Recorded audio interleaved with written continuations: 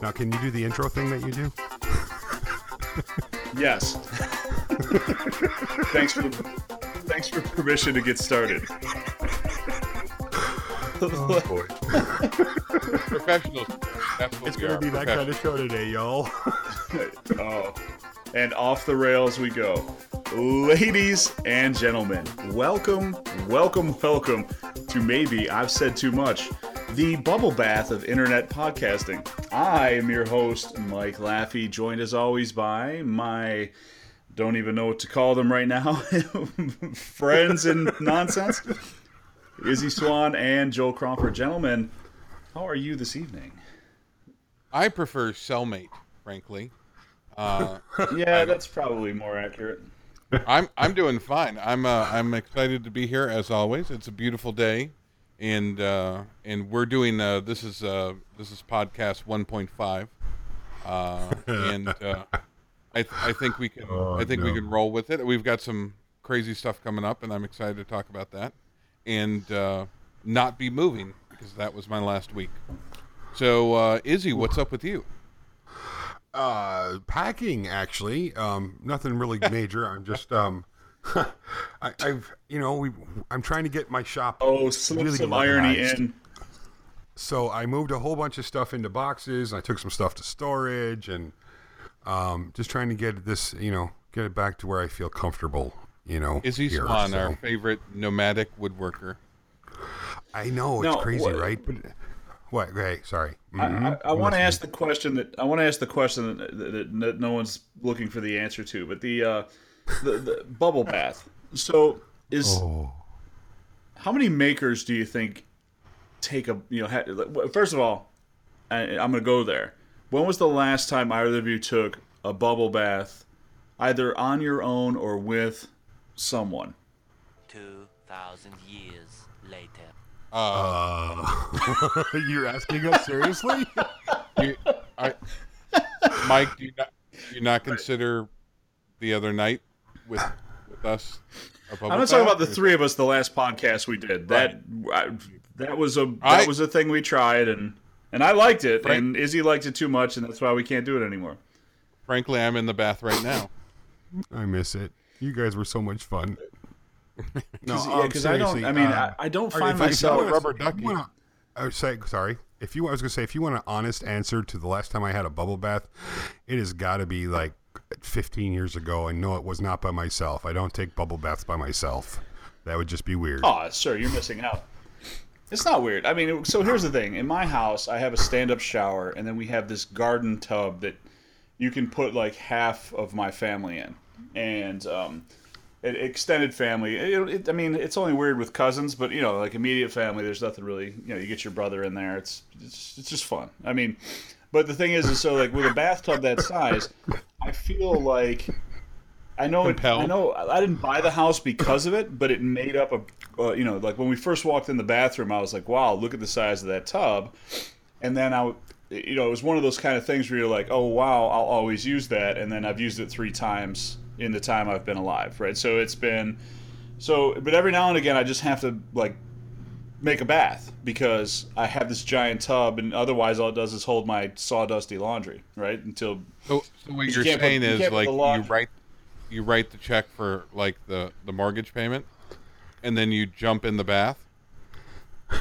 Yeah, I mean, at least like one every 24 mortgage payments has got to be like some part of that I'm paying for the bathtub, right?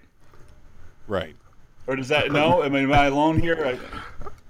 Okay, first of all, when it comes to like doing things to get clean, bubble bath is not that's not something you do to get clean. A bubble bath is just you're going to go do that for relaxation or whatever.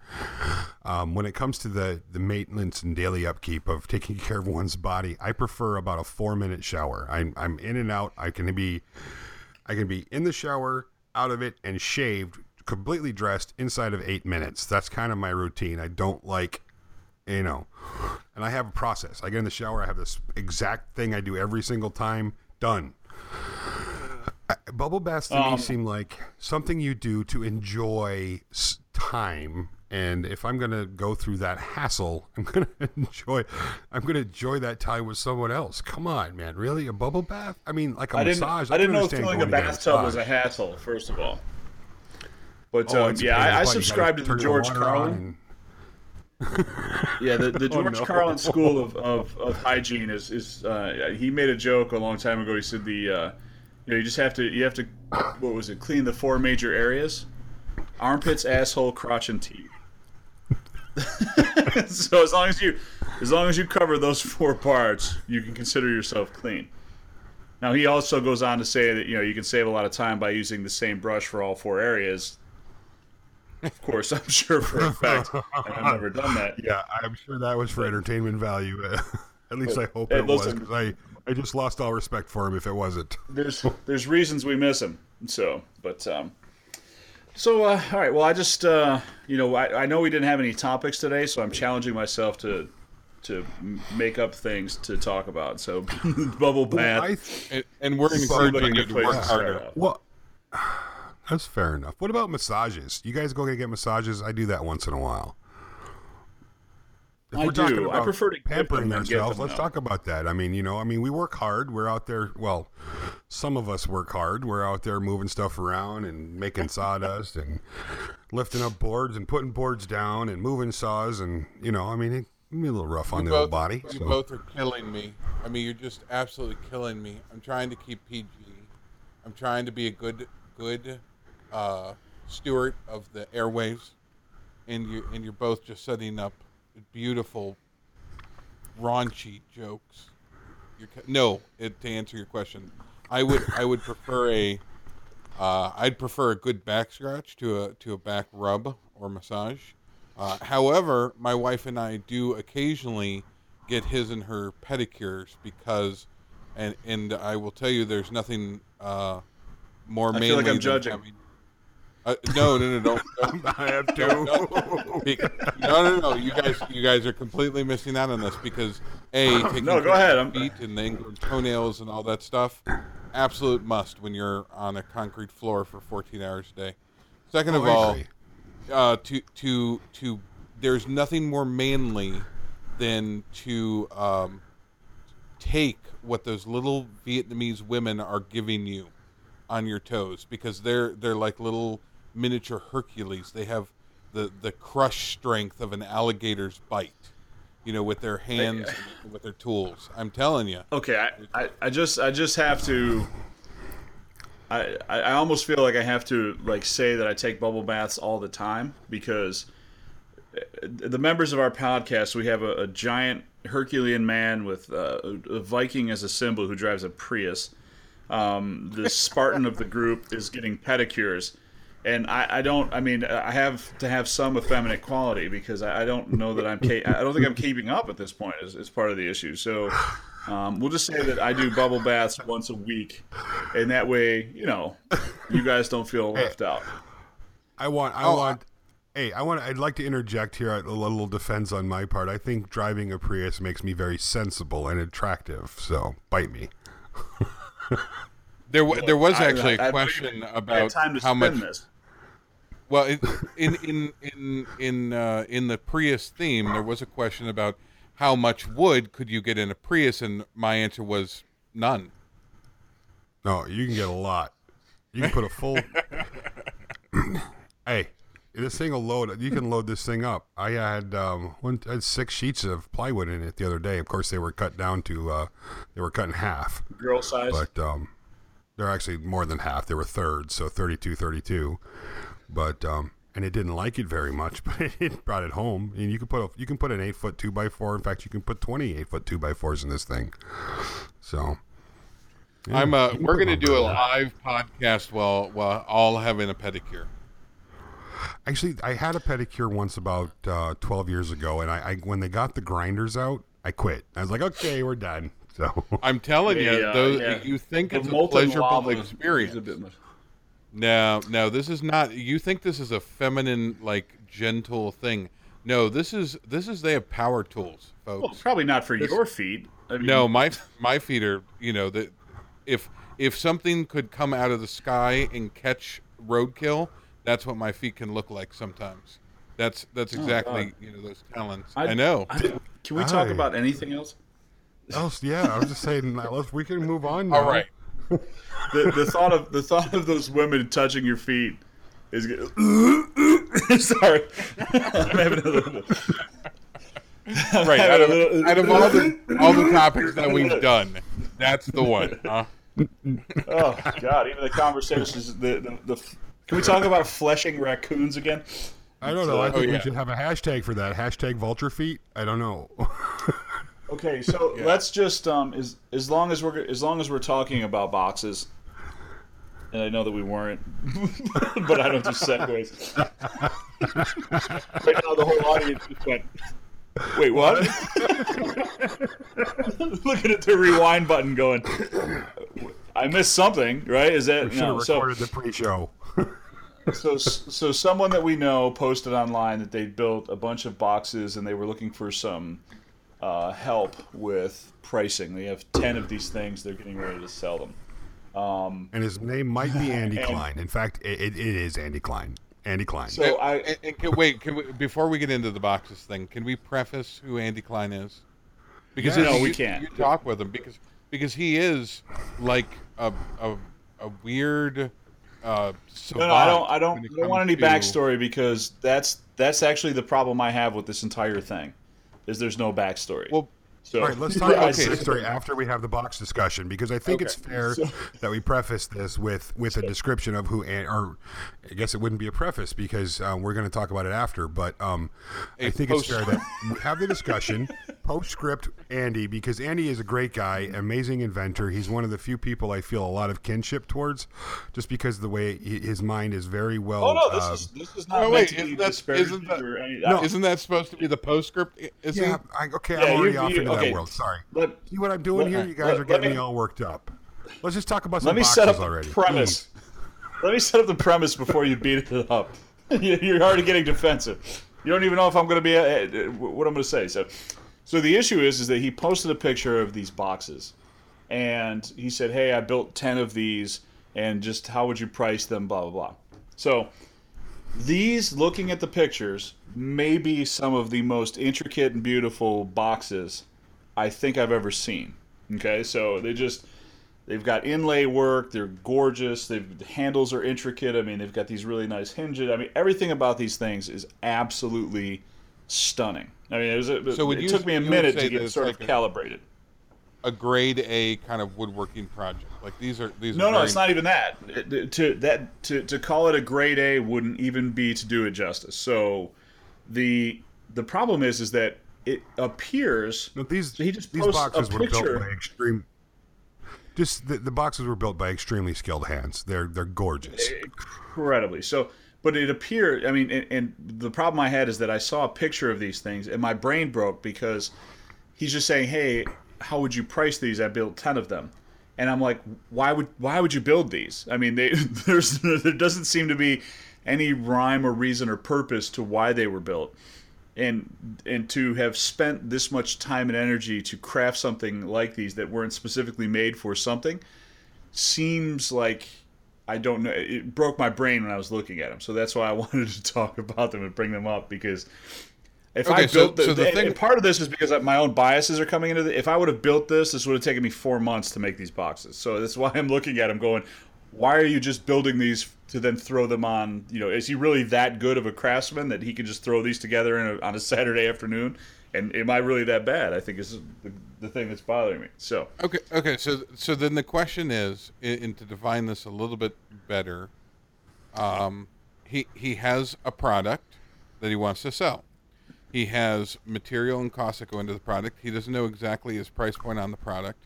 And those are okay because we all suffer from those things when we're making it. Is he takes a look at a piece of furniture and says, okay, well, we have set this much and this much labor in it, and so we're going to have to get this much out of it. And those are reasonable questions. So our question isn't so much on how much they should be, or even we're trying to define the market, right? We're trying to say, okay, you've made these boxes. Why the hell did you make 10 of these boxes? Mm-hmm. Am I summing it up? No, you are, and I think but the keep question going. that was I've said too much already. The question that was put to the group was, I made these boxes. He put up a nice picture of the boxes. He said he made 10 of them, and he asked how much that we thought they would be valued at. Now, from 30 years in the restaurant in the furniture business, if I saw those boxes in a store like Woodland Creek or Saltbox Farms or the Rustic Cabin up in New York, I could honestly say I would see a price tag on them about between $280 and $300. That is just not knowing anything about the boxes, not knowing why the boxes were made, not knowing what the boxes are. Any time that you're going to sell a product, regardless of what it is, there needs to be a story behind it, or in front of it, for that matter. Like you said earlier, Joel, before we hit record, is it a tea box? Is it a cigar box? What could it, when you add value to anything, when you define it, and a box is a box is a box. I don't know if it's really pretty, that's great. If it's just a regular box, it's a box. Okay, here's this box. It looks cool. What's it worth? That doesn't help you any. You want to define that. You want to have a story with it. Why did you build it? Where did the materials come from?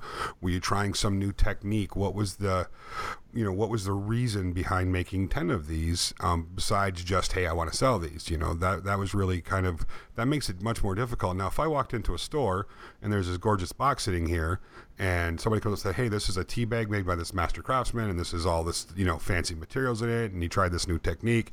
There's a story behind it. That box becomes goes from a $250, $300 box to a $400 box in a heartbeat, because it's gorgeous. But if there's no story behind it and it's just sitting on a shelf with a price tag, where's that fair price? So, and that's, I know you didn't want to get into the price tag, and I'm just throwing numbers out there. I just want to say, that that's my point, is if you want to get an idea of a price on something, not just the box itself or the widget or the furniture, there needs to be a story that goes with it, or a function that goes with it. Yeah, I think there's, exactly. So you have to define, you can make a piece of art and you can express your passion about that particular piece of art. As we often do, we make these pieces that are, I have no actual practical purpose, but a box is actually like the epitome of woodworking practical, right? So you look at those boxes. Most people, sorry to interrupt, I'm in that mood tonight. Boxes are innately interesting to people because we store things in them. You can't go into anybody's house and not find a box somewhere. Right, but the interesting thing is, I have this really cool box now because it was beautiful, and I'm going to store X in it. Like you have, nobody, I don't think many people buy a box and go, well, now I have this box. We buy jewelry boxes. We buy humidors. We buy gun boxes. We buy display boxes. We buy shadow boxes. Things are defined, so the consumer itself. Now you can store your guns in a shadow box. You can store your tea bags in a gun box. Doesn't matter. It's whatever you want to do. But we call those things. We define those things as a because people then can relate the use for it. Not only do you buy a beautiful art piece, but it actually has functionality to it. Am I hitting? I think my problem with these boxes, but the thing that the part that makes my head hurt is I don't think I have anything in my house nice enough to enclose them within these things. So it's part of the problem.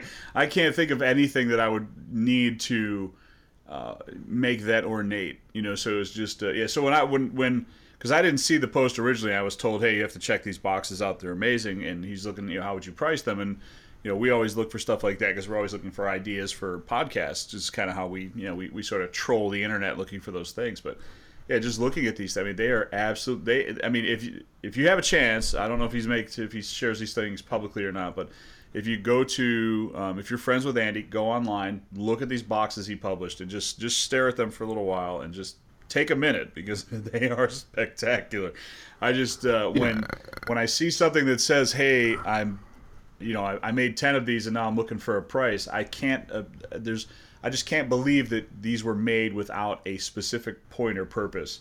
And I mean, it speaks volumes to his level of craftsmanship that he can literally just create these for absolutely no reason, because that would be a major undertaking for me for the amount of detail and artistry that went into those things. That's probably the part to me that was the most sort of, I was the most taken aback by, was like, why do these things exist? Like, you're telling me that you didn't make these to like give to every member of your family who was the most special to you, to enclose something that meant more than anything in the world. It's just, you just made these just to make them. So, and I'm sure, hopefully he'll hear this, and he'll run me up and down as to why they actually were created. But I think finding a price point, like you said, if there was a story or a purpose that I could then attach to them, like I was making them as flag holders for returning veterans who'd been killed, or just not returning veterans who'd been killed. That one completely came out wrong, but just like something like that. That it was that powerful and that strong of a statement. It would just be. That would make more sense to me, and then I could look at something that beautiful and be like, okay, I understand what this is. Actually, the first thing that I thought of was, because they have that beautiful brass handle on them, and I'm hoping, Mike, we can put a picture up this in the show notes. We'll steal his things without his knowledge, and but I thought, it kind of looks like a little suitcase, a beautiful little suitcase. Which then I thought, well, this is so beautiful, it could be like an urn, so it could be like a travel urn. You could carry your loved one's ashes with you to your business meeting, and it wouldn't look that out of place. When I first saw it, I thought executive office. That was the first feeling I got, like it belonged in some kind of, executive office, sitting on a shelf someplace, displaying like an 1892 gun that was Colonel Custard's. Something like that is kind of what the feeling that I got when I first saw them. I don't think that's something I would put in my home. I do think, however, it would be something, if I had an office, I would set that in an office space, or if I knew, if I knew somebody that was, lived in a really nice house or something, it could be used to display an object or something like that. But what's really going to piss me off is when he goes, "Yeah, they only took me like 10 minutes apiece." That's when I'm going to walk off a bridge.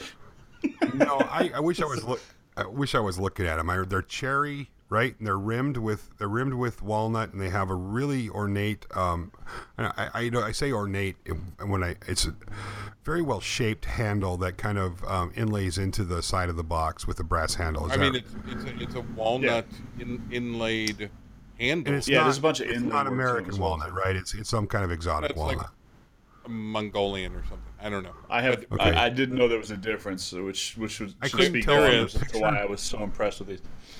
But the cherry looks like it might have been slightly quilted as well. So they're just gorgeous boxes. I can't tell. Not to mention, he's using like Brasso, which is a company, or Brusso. It's a Brasso Brusso hinge set. And that might be why he built these boxes, was to display the hardware. So. Well, the hardware alone, those are 100% brass. They're not like steel brass plated. They're like the upper echelon of. They are the upper echelon of they hardware. Are, yeah. Peruvian walnut, by the way. Yeah, and they don't. I don't know if you ever used their hinges or not before, but there is zero play in those hinges. I mean, they are like they just glide. Oh, yeah. They're gorgeous. They're all machined. They're not like pressed out and rolled. They actually have like machining operations. So now that we've defined the boxes, how do we, define the price? And I mean, I understand the question. I mean, Andy put it out in the world, and I think maybe there wasn't enough thought. And I'm not picking on you, Andy, if you're listening to this. I just think that when you have something like this, and this is more for the audience than anything else, is to define what it's for. Like Joel said that. I want to give credit where credit's due. Joel said that before we got started. There really needs to be a definition of what it's for. If it's a tea box, if it's a, I could see these displaying some really nice candles. Like the all ones that you see that are all turned, with some foam in there, and like a candle box for a gift for someone ridiculously special in your life. But, or or an executive office or something like that. But have a definition, have a story behind them, and that'll give them. First of all, it'll help people give you a better idea of what they think it's worth, and it'll help you in the end sell them because it has a story now. It's not just this gorgeous box; it's a gorgeous box with a story. Yeah, I think the marketing, and this is one of those things we do as hobbyists. We're like, oh, we made this thing, and we're really proud of this thing. And if you, and I think the reason why we looked at this is going, so hey, we want to take our hobby to the next level, and we want to sell these things, and we want to give the world an opportunity to trade some value for our hard work. Marketing, and this obviously had nothing to do with marketing, his post. But when you're looking at it and you're going, I'm going to make a product or something, and I've come up with this thing. It's amazing. Part of that is creating and defining the niche that product fills. So if you're making a box like that, but it's maybe sized for a bottle and 2 glasses.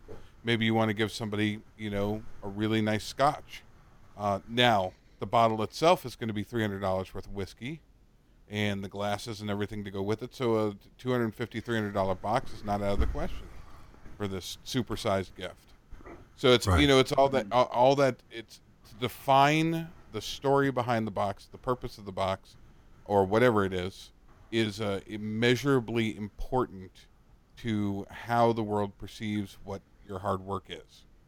Well, and also just to to kind of make a point of this, because I just had this thought, and this might not be as profound when I say it as it was in my head, but he made a box, right? It's anybody with a slab of wood and any amount of tools can make a box, right? So you wouldn't think that if I told you, hey, I was going to make some boxes to sell, you wouldn't think that 10 of them might garner $3,000. You know what I mean? Like you wouldn't think. Now he'd probably get easily $250, $300 for these things because they're just to the right person they're absolutely worth it. But we talk on this podcast about reinventing the wheel sometimes, and it's not necessarily that you have to reinvent the wheel. You just have to find a way of making that wheel yours. You know what I mean? Like this is not right. There's no new ground being broken here. But this is a testament to craftsmanship. You know what I mean? Like it's just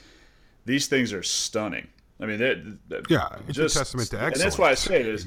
Yeah, just when I looked at it, he said, what should I sell these for? I was like, he built these without a reason. I mean, he built these with he didn't have a reason to. I mean, for that level of craftsmanship, it was just that's where I was like, this guy, I have to know why he built these. I have to know the story behind this before I can answer anything. And not just one of them, but 10 of them. Yeah, but like I said, but he doesn't. Go ahead. I want to take my hat off to Andy because, as a lifetime craftsman, one of the first things I do when I look at something is start looking for milling marks and tooling marks and those sorts of things, and especially right around the hinge areas. That's really what telltale sign of skill set for a carpenter or craftsman is when you see recessed hinges, and they look like they were cut in by hand. Obviously, he could have used a router and then finished the corners off by hand, but there's no tooling marks. I didn't see any from the picture anyway. So he was extremely careful in putting those in, and that's not something you do quickly or rapidly. That takes somebody with some attention and to detail and some know-how, someone who's used and is familiar with chisels. I looked at you looked at how the corners come together on the on all the banding around the edges, and that it was very clean. Nothing looked out of place. It was just all the way around a really good build. So I mean, he's got some time wrapped up into each one of these. There's no question about it. And he's used excellent materials, excellent hardware. So the value of it really, I mean, the craftsmanship and the build value of it is definitely high.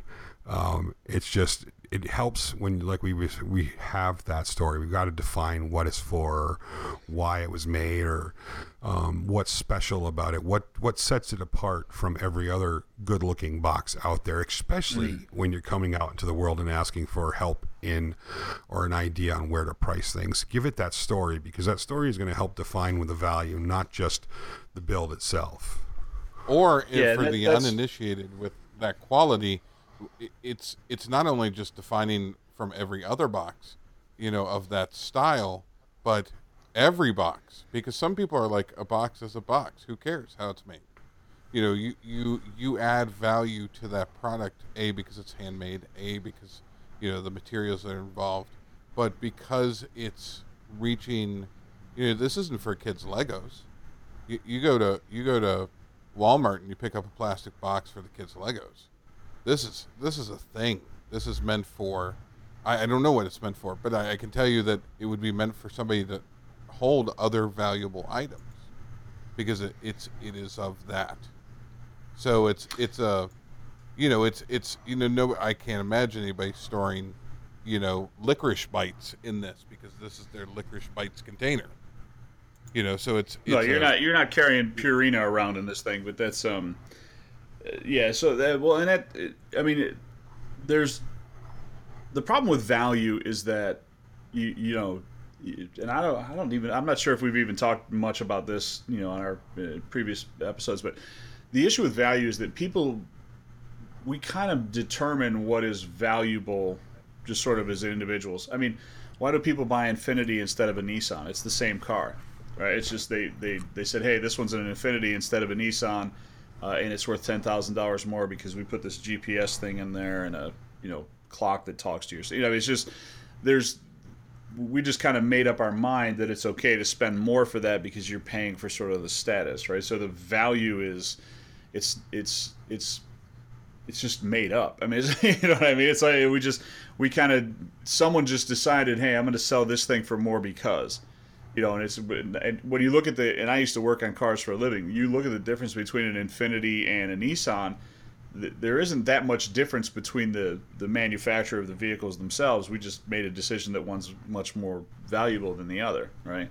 So that's, same type of thing with a box. I mean, you can see the craftsmanship where, so you have a staple that you can say, hey, this is worth more because by looking at it, you can tell someone put a lot of time and energy into this, and that has to have some value associated with it. You know what I mean? So but if you're just trying to figure out like what's worth more, or what should I price this for? I mean, people pay damn near anything. I was listening to some guy on a radio show not that long ago. He's this artist. He sells, these $100 million paintings. And he goes, yeah, when I first started off as an artist, I used to price my work at, whatever. He goes, and then one day I just added like, 2 zeros to the back of that just to see who'd buy it. And next thing you know, like my art is actually worth something just because he started selling it for, instead of $1,000, he's $100,000. He just kind of made the number up because somebody will pay for it, if they think it's valuable enough. So and this is one of the reasons I don't really price, I don't like to price things that I do because my time is worth whatever I spent doing it, but I got something out of that already. For me, it's not. I didn't trade that time to make $1. I traded that time because the project itself was the reason for me doing it, not any gain from it. You know what I mean? So it was like, for me, pricing things out, it doesn't make sense. I mean, for other people, you have to figure, okay, well, I have a family, I have bills, I have a mortgage. If I make X number of these in a day, I have to sell them for this because I have bills, a family, and a mortgage. You know what I mean? So it's I don't envy people that have to walk that line and figure that stuff out because it seems very, very hard from an outsider's perspective. You know what I mean? I just don't. When people ask, "Hey, what would you make those for?" I'm like, because I want to is really the answer. You know what I mean? So it's that. And maybe that's Andy's answer to that too. And that's what I'm thinking. Maybe he just built them because he could. So. Right.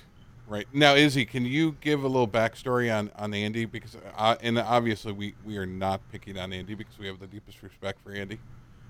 He just happened to give us a really good example. But Izzy, talk a little bit about why he is a cool cat. Well, for me, it's fun to visit with people who have the same, a similar mindset when it comes to inventive ideas and interested in product development and that sort of thing. And that definitely fits Andy's bill. In fact, Andy's working with Mancuso Precision on a really cool product right now. It's one of those, why didn't I think of that kind of products? And I have conversations with Andy from time to time about things we're working on, about questions. We've even bounced ideas off of each other before, like, hey, what do you think of this? And he's just a really smart guy, and he's got a creative side to him too, which is one of those really rare things to find. When you find somebody who has a real mechanical genius, and then has on top of that a really unique artistic ability as well. They're few and far between. So guys like Andy are, he's methodical, he's meticulous, he's intelligent, he's just everything that I wish I was. So, Well, and if you had to guess, how many bubble baths would you say he takes in a month? I bet Andy's a shower guy, and I bet he has an entire program. When he gets in, he has a routine. And I bet he doesn't take a shower that lasts longer than 10 minutes.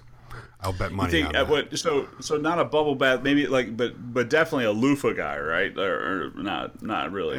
Maybe I don't know. he Maybe loofahs. a back scrub loofah. So with the pole on it, so you can get the hard spots. But that's practicality. That's got nothing to do with self pleasurement. So, yeah. All right. So I have. Andy, I have another. You're gonna have to let us know, buddy. Are you a loofah guy? So Yeah, bubble bath, Public is- loofah. Well, anyway, just mad respect for Andy. Kudos to everything that he does. He puts 100% into everything. He's extremely careful and very analytical about stuff, which is a trait that I don't have. I throw things together and go, okay, that looks great. Let's do it. And then I have other people tell me, no, we got to stop. And, so, but Andy does it all by himself. He's a big boy. And, so he's got this really great, way about him. And I thoroughly enjoy him. So it just so happened that he posted some boxes and we found a good topic. Well, and I hope I hope he doesn't feel like he needs you to talk about what a good guy is, because I don't think I was anything but generous, and you were a dick, man. You were just like beating him up, and it was I just had to know why they existed. Terrible. That's all. Yeah. So I've got another. We're gonna shift a little bit on this. If I'm gonna roll right over you guys, because we're covering a kind of a hodgepodge, a potpourri, if you will, of topics. And one of the questions that we got asked was from The one of our Chex Mix of podcasts. the Chex Mix of podcasts. The leftovers at the buffet of podcasts. So our good friend to the show, Tony Rillo, is asked a question, and I'm just going to read it real quick. How do you guys handle the not fun part about making as a business, correspondence, bookkeeping, etc.? Also, the second question was, Owen asked Mike how that, or now that summer's winding down. Oh, I'm sorry. Now that summer is winding down, do you need to keep your bikini zone trimmed for pumpkin spice season? So, Pumpkin spice season. Yes. Well, I'll just go ahead and I can answer the second part very quickly. In that he acts like he doesn't know. But so the first part of the question, how do you guys handle the not fun part about making? Yeah, you guys. I mean, give me a quick answer on that one, so I don't kill myself. Tony, I hire it done. There's a little bit of it that I have to handle because the people I hire or have helped me tell me I have to do it. But other than that, I don't mess with that. It's the correspondence stuff. I answer emails because I'm told to. and I'm pretty good about staying, active on social media. And that's not because I feel like I have to. It's because I really enjoy that part. And the emails aren't so bad too. I mean, they can get a little bit monotonous when it's, someone's like, oh, my plan set didn't download, or I couldn't find this or whatever, and you have to get to that. But for the most part, they'll get a lot of good emails. So it's almost like, having conversations with other woodworkers, which I enjoy. But if there's a part about something, here's the problem with me. I know if I don't like it, I'm not gonna do it. So there's just no point in beating around the bush. And I would say the same thing to you. If there's something about it that you absolutely just cannot stand and know that you're gonna put off and procrastinate on, find somebody to help you. Whether you get your wife to help you, or a sister-in-law, or someone, or brother-in-law, whatever. Get someone to help you with that, because it becomes something that can really drive you into the dirt really fast, because you're gonna let it go. You're gonna this is me. I'm talking me. Procrastinate on it. Not get it handled. Or draw yourself a bath and do it then. Right. So that's how I deal with that sort of stuff. Now, there are things about this that I just have to do, and I do them because I absolutely have to. But for the most part, if it's something that's going to drag me down, I'll try to get some help with that. And I bet you you're going to hear a different answer from Joel. No, I'm right with you. Not only because it's going to drag you down, and because, but maybe I don't have the skill set. I'm not a CPA. So I bring to the table the information that I'm doing, and then I can pass it over to somebody that has the competency to actually make the best decisions for those things. I'll give you guys sorry, go. Focus your energy on the thing that you're good at, Tony. Let other people do the rest. Yeah, I mean, if you can afford it, obviously not, if you are not able to afford a full staff, to buttle your needs. But there are certain tasks that are best left for people who really have a joy for those things. Well, and accountants are weird. Yeah, but when even if you can't afford it, find a way to give somebody else the task. Like that's just I was going to say, and that's a great way. Part of it, you're going to lose your passion for it. Find a way. And that's where family and friends really come in handy when you're first starting out. I'm not saying take advantage of them forever, but when you're first getting going, you say, look, I could really use some help with this. Reach out to people who you care about and who care about you and want to see you succeed. Say, can you please help me? Do never be afraid to ask for help. That's, I'll give you a really good example, like with Toolmasters. I wanted to make sure that we had newsletters going out once a month, and I'm terrible at newsletters. If you've ever read if anybody's ever read a newsletter that I wrote, it's awful, and I'm no good at it. And then Jessie came on and started helping with Toolmasters, and she's doing them twice a week, and they're amazing. So just getting someone in that does a better job than you, and will actually do it. Is huge. It's it can be the difference between a business that does really well with great service and great customer service, or it could be a business with you making this great product, but everything else it keeps getting pushed back or procrastinated on because it's just no fun.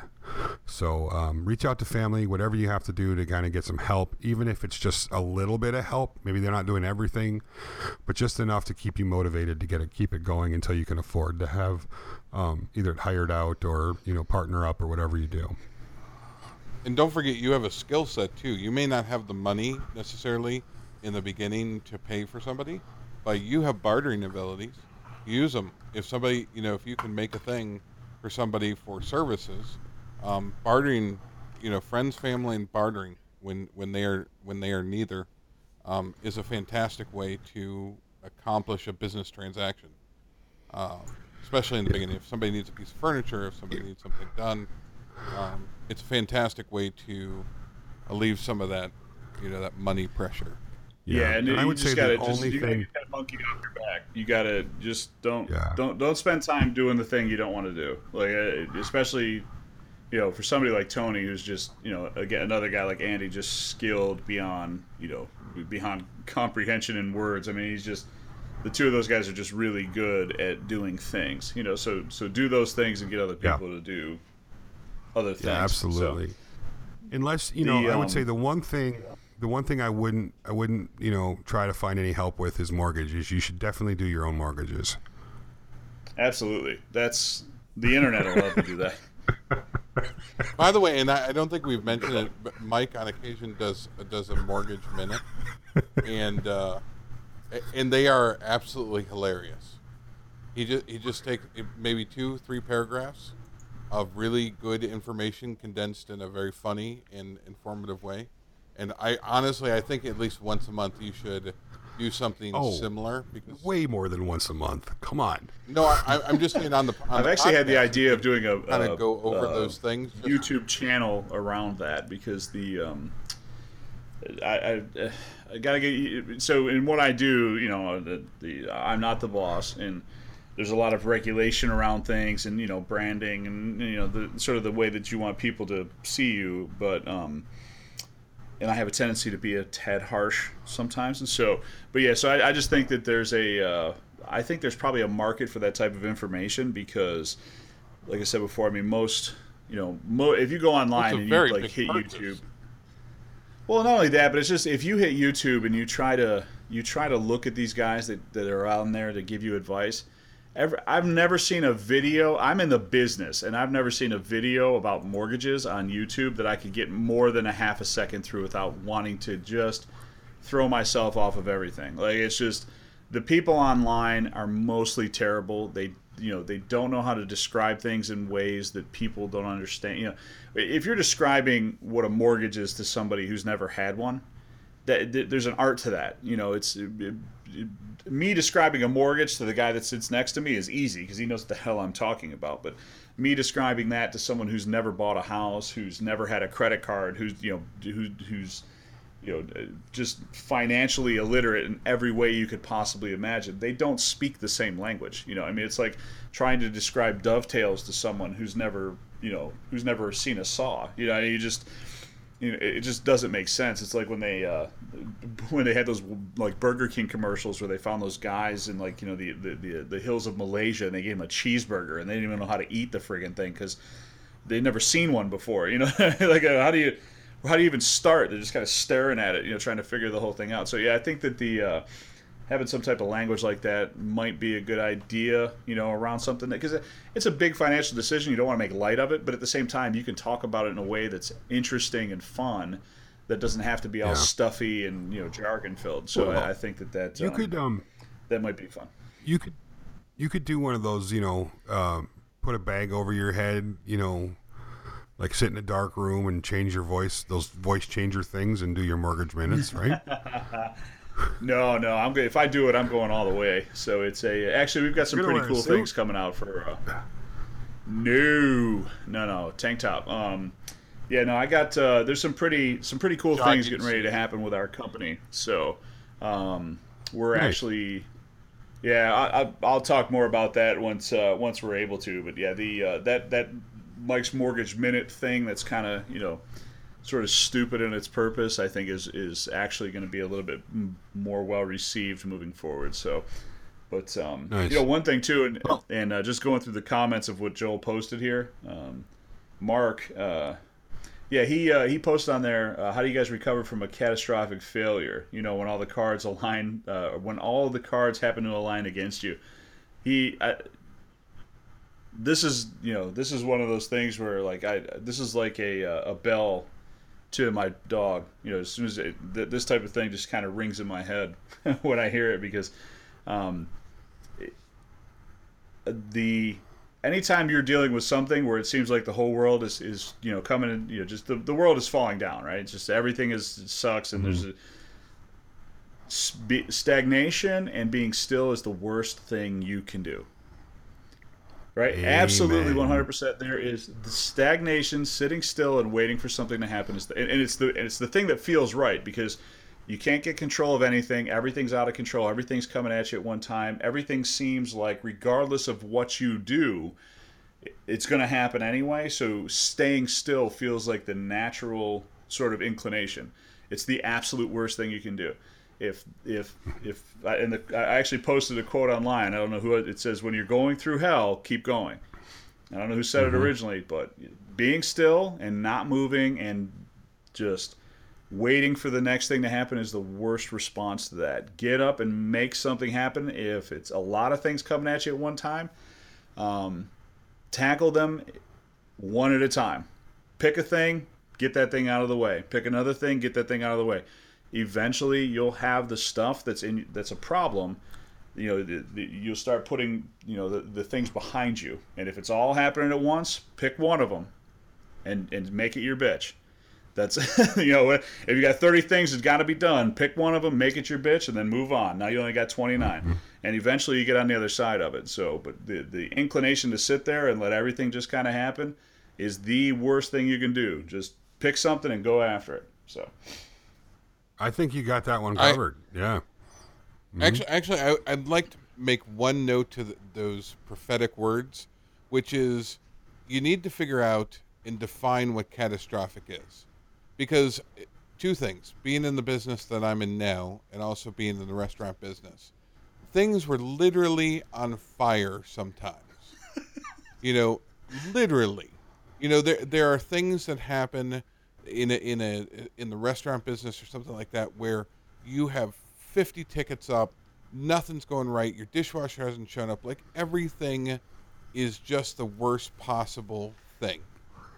But you know what? You get through the night because you just do. It's your job. You get through it because there's always something, there's some fire that you have to put out. So catastrophe, now, and I'm thinking about this specifically, literally means that your crap is underwater. I'm thinking about Houston right now. As we record this, the waters are finally receding, but there are millions of people that have lost their livelihood, not to mention their homes.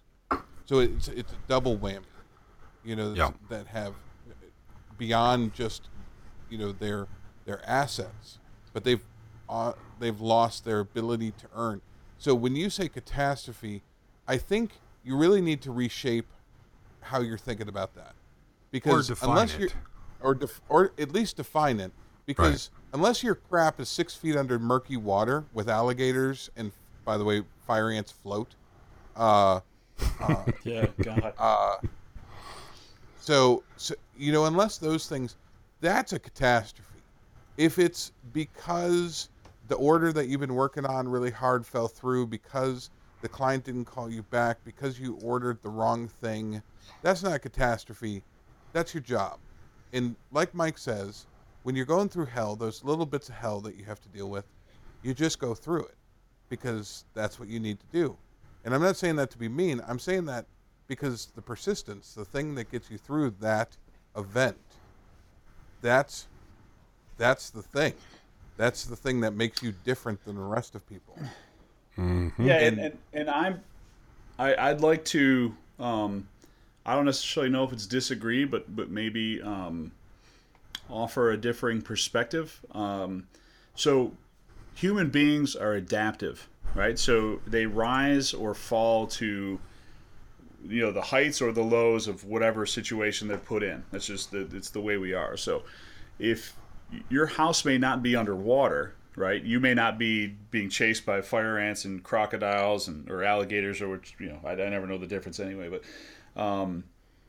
if something seems overwhelming to you, it's overwhelming. It may not be overwhelming in the way that you went to bed one night and woke up and everything in your life was suddenly gone, right? Because it's what the people in Houston are facing. But they adapt to that the same way that you're losing hours at the office, and you might be getting behind on your mortgage. You know what I mean? Like, those stresses are the same. Even though they're very different situations, the body and the mind sort of react the same to them. So it's the other side of that, though, is that you have to define, hey, things could be an awful lot worse, because it is easy to only see the negative things as they're happening to you. So you have to take a step back and kind of look around and say, okay, well, yeah, this all sucks and this is all terrible, but what's good? Like what. I can still stand. I still have my family. I may have lost everything, but I'm healthy. I can rebuild. All these other things. And people who are dealing with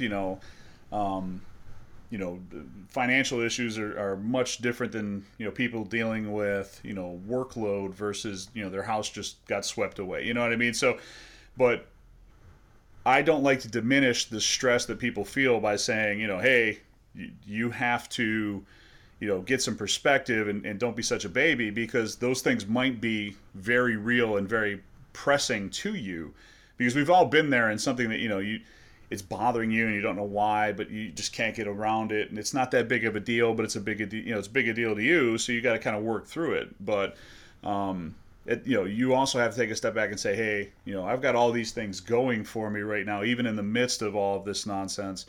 And the advice is still the same.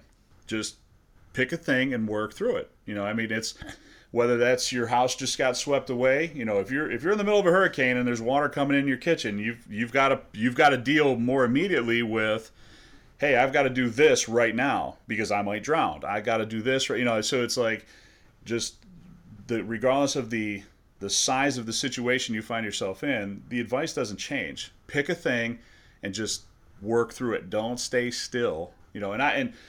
I use the financial example just as one, because I deal with people in finances, so I don't know if that's what Mark is dealing with right now. He didn't allude to that in any way, so I'm not putting that on him. So if he's listening, I don't want anybody to think Mark's behind on his mortgage, because he didn't say that. So, but yeah, just don't be afraid to have problems on a small level, because problems are problems. They're real regardless of the size that they are. But at the same time, you also have to have some perspective as to, take a minute and just kind of soak in the things that are right in your life.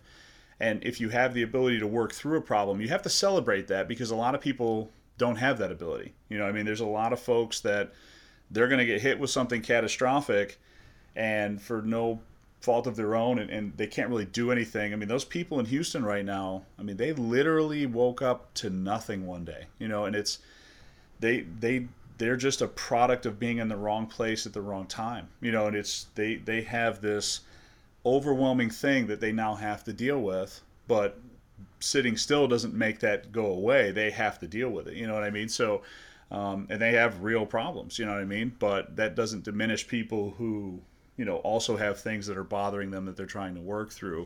Just because they're not on the same level doesn't mean they're not real. If I may. So. My dad would say, drop the skirt, man up, pony through it. Yeah, well, that's if he's wearing a skirt with a pony in the room, he and I need to party more. No, you guys both made a lot of really good points. First of all, what we perceive one way, someone else might perceive another. And I have a very dear friend of mine whose father who says nothing is a catastrophe, which is not necessarily true. I suppose if the people around you are dying and bridges are falling and the waters are coming in, that's bad. But I would offer this. I would say, remember to keep things in perspective.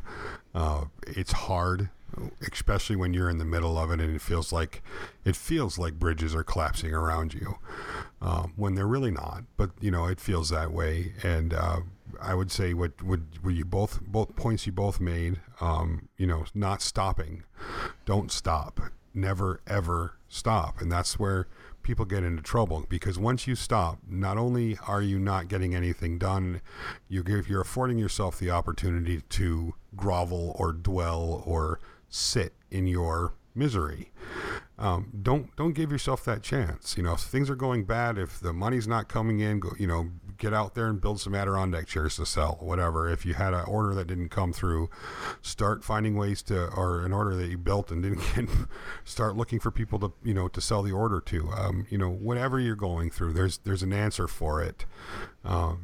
As long as you're happy, or as long as you're healthy and your family's safe, everything else is workable. You can work through it. So that's more and more. I think the older I get, I honestly think it's, when I was younger, I thought good ideas rule the world, and that's the upper echelon. That's the thing to grasp for. Is get the good ideas, work on the good ideas, because good ideas save all. And the older I get and the more I've learned people, while the good ideas really matter, it's persistence. In almost every case, it's the thing that makes a successful person is persistence. because there's no day that goes by on somebody that's striving to do something, somebody that's actually making waves, that something isn't turning into shit. It just happens. And it might be a few things, it might be a whole lot of things, but there's no day that just goes perfect. And it's real easy at any point in time to give in to that side of it. But because you have the persistence, because you know what you're doing, because you have friends that can support you, because you have family that can support you, because there are people that believe in you, or you believe in yourself because you really do. That's the groundwork for it. Persistence gets you through those catastrophes. But you just keep marching forward. You have a thought on the matter. You say, screw the world. I'm right on this, and I'm going to march forward. I don't care if you're selling Tupperware or if you're making the new microchip for smartphones. It's the people that have persistence in what they're doing that lead and that make the life they want for themselves. So that's my answer to that question. Amen. That's a good. Yes, and I think as good as any to take us out, Joel. As is often the case, you end up with the last word, and I'm sure somebody will find a way to condense that and put it on a T-shirt. So, I think that's pretty much it for the questions. Where might they be able to find you, gentlemen? Izzy, please let the folks know. Everything Izzy can be found at izzyswan.com. Yes. And Mr. Crawford. You can find me at MD Woodshop on Instagram. That's at MD Woodshop. And our products for this wonderful Christmas season, if you're not making your own, are available at missingdigitwoodshop.com. Ooh, I was just over there, by the way, Joel. I went and checked out your website. Yeah? You really do take some darn good photos, man. I was just like... Thank you very much. I hate to admit that's the first time I've been over there. I just haven't. I've seen your stuff on social media. I haven't actually gone to the website, and I went over there. I was like, wow, he does a nice job. So there's a really cool organization for folks that are makers and tool aficionados and in the purveyors of construction and cabinet building and all sorts of things, called the Tool Masters Association. And I actually did not one but two classes, and apparently I'm slated for another one. You are in November. You are. Although I didn't return your phone call. That's okay. But, I have you on the list. I'll call you back. Yeah, well, I would tell you my other thing, other than going to missingdigitwoodshop.com, would be going to izzy.com and taking a look at the Toolmasters Association. Tiny itty bitty fee, awesome organization of very cool people. There's a Facebook page and group that allow you to ask questions to professionals and get really cool discounts on tools. I know this is impromptu, but one of the very cool features of that is that I get to sit down and listen to Izzy talk about SketchUp, or I get to listen to who's just on John. We had John Malecki on talking about growing businesses. Yeah. On Malecki talking about the exact same thing that the podcast was born on, which is making a business of doing a thing. If you are in Toolmasters, this Wednesday night's class is with a gentleman named Robbie Vina, who owns Woodland Creek Rustic Furniture, multimillionaire, busted his butt, was persistent his whole life, turned his business into a multi-million-dollar business, and he's going to talk to us on Wednesday night about how he did that. Started in a garage, folks, just like you and I. See, that's what I'm talking about. Anyway, Toolmasters Association, look it up on Google. You'll find all the links for it. Certainly worth your time and the $4 or $8 that you spend a month for the membership. Joel, and you all are the other saint. things I didn't mention. Thank you for the. It is a fine organization that I wholly support and a member of, just like Hair Club for Men. Yes. What? Hey, I just wanted to. I'm going to go ahead and plug. There's these new bath bombs that I found online while we were talking. Laffy Bubbles. I'm going to start calling you Bubbles. In fact, We're gonna have to have Mike Laffey on for I a don't know mortgage why. class. I don't know why you. I don't know why you would think that That's would be his something stripper name. I would hide from. Mike Bubbles. I would absolutely adopt that in a heartbeat. That's there's nothing. There's nothing embarrassing about that at all. So, all right. So, bath bombs I don't know. I mean, and Tool Masters Association, and I think that probably pretty much covered. And the box. The box. Hey, oh, the box. I would like to encourage our listeners to go over and leave a review on iTunes. I didn't realize how much of an impact that really makes. I was talking to a couple other podcasters who say it makes a big difference. So, you know what? If you guys are enjoying what we're doing, please go over there and do that for us. That really helps out. Yeah, persistence. Well, people. let me. I'll go ahead and persistence. just say. I'll go ahead and just say that. You can find us at maybeI'vesaidtoomuch.com is the website where the magic happens, and there's no magic there, but that's what people say. Social media at Maybe Podcast on Facebook, iTunes, and Instagram. And if you've listened to more than 2 episodes and you haven't yet left a 5-star review, then you're a lazy human, and you should be ashamed of yourself. You need to go over there now. Leave a 5-star review on iTunes. What the hell is wrong with you people? I mean, Be persistent, people. we sit here. I mean, we can't make money until you leave reviews, and even then, we still can't make money. so go leave reviews, people.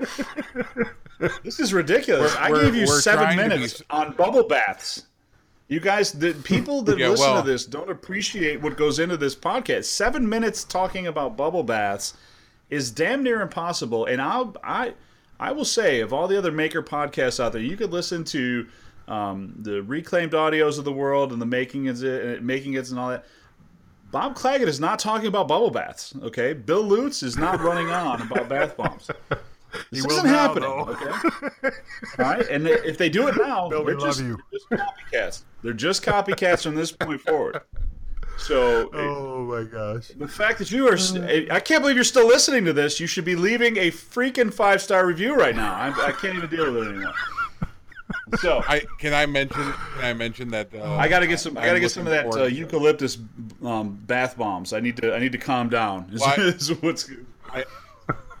I think not only the essential oils are important for you, but I think sponsorship from like somebody like Bed Bath and Beyond or maybe Victoria's Secrets. Victoria's Secrets. Product line. Yeah, definitely. Because God. we could use the models. Yep. No, we couldn't. We're reaching out to No, we couldn't. DeWalt and Bed Bath and Beyond. I think those are co-sponsorships that we should be looking for. Where else are they going to find this kind of diversity, guys? I mean, only right here. I am not going to be happy until we get a sponsored X-Carve that then takes a Bed Bath & Beyond lotion bottle and cuts it into something else. That is when we will have known we made it. So, Hey, nobody does like personalized carved soaps. That could be a thing. that should be a thing. It should be a thing. It could. Oh, my gosh. I'm going to do a whole line of Mike's bum. Soap on a rope for the discerning gentleman. All I'm saying is, They call it Mikey Butt instead of Monkey Butt. That's right, Mikey Butt. why Mikey doesn't Butt that soap. exist? Why is it? How did we make it to 2017? We've been in the industrialized world for like 200 years now. How is that not a thing? I mean, we've had Pet really- Rocks. Why not Mikey Butt soap? Exactly right. Why have you not left a review yet? Are you still listening to this? Are you kidding me? God.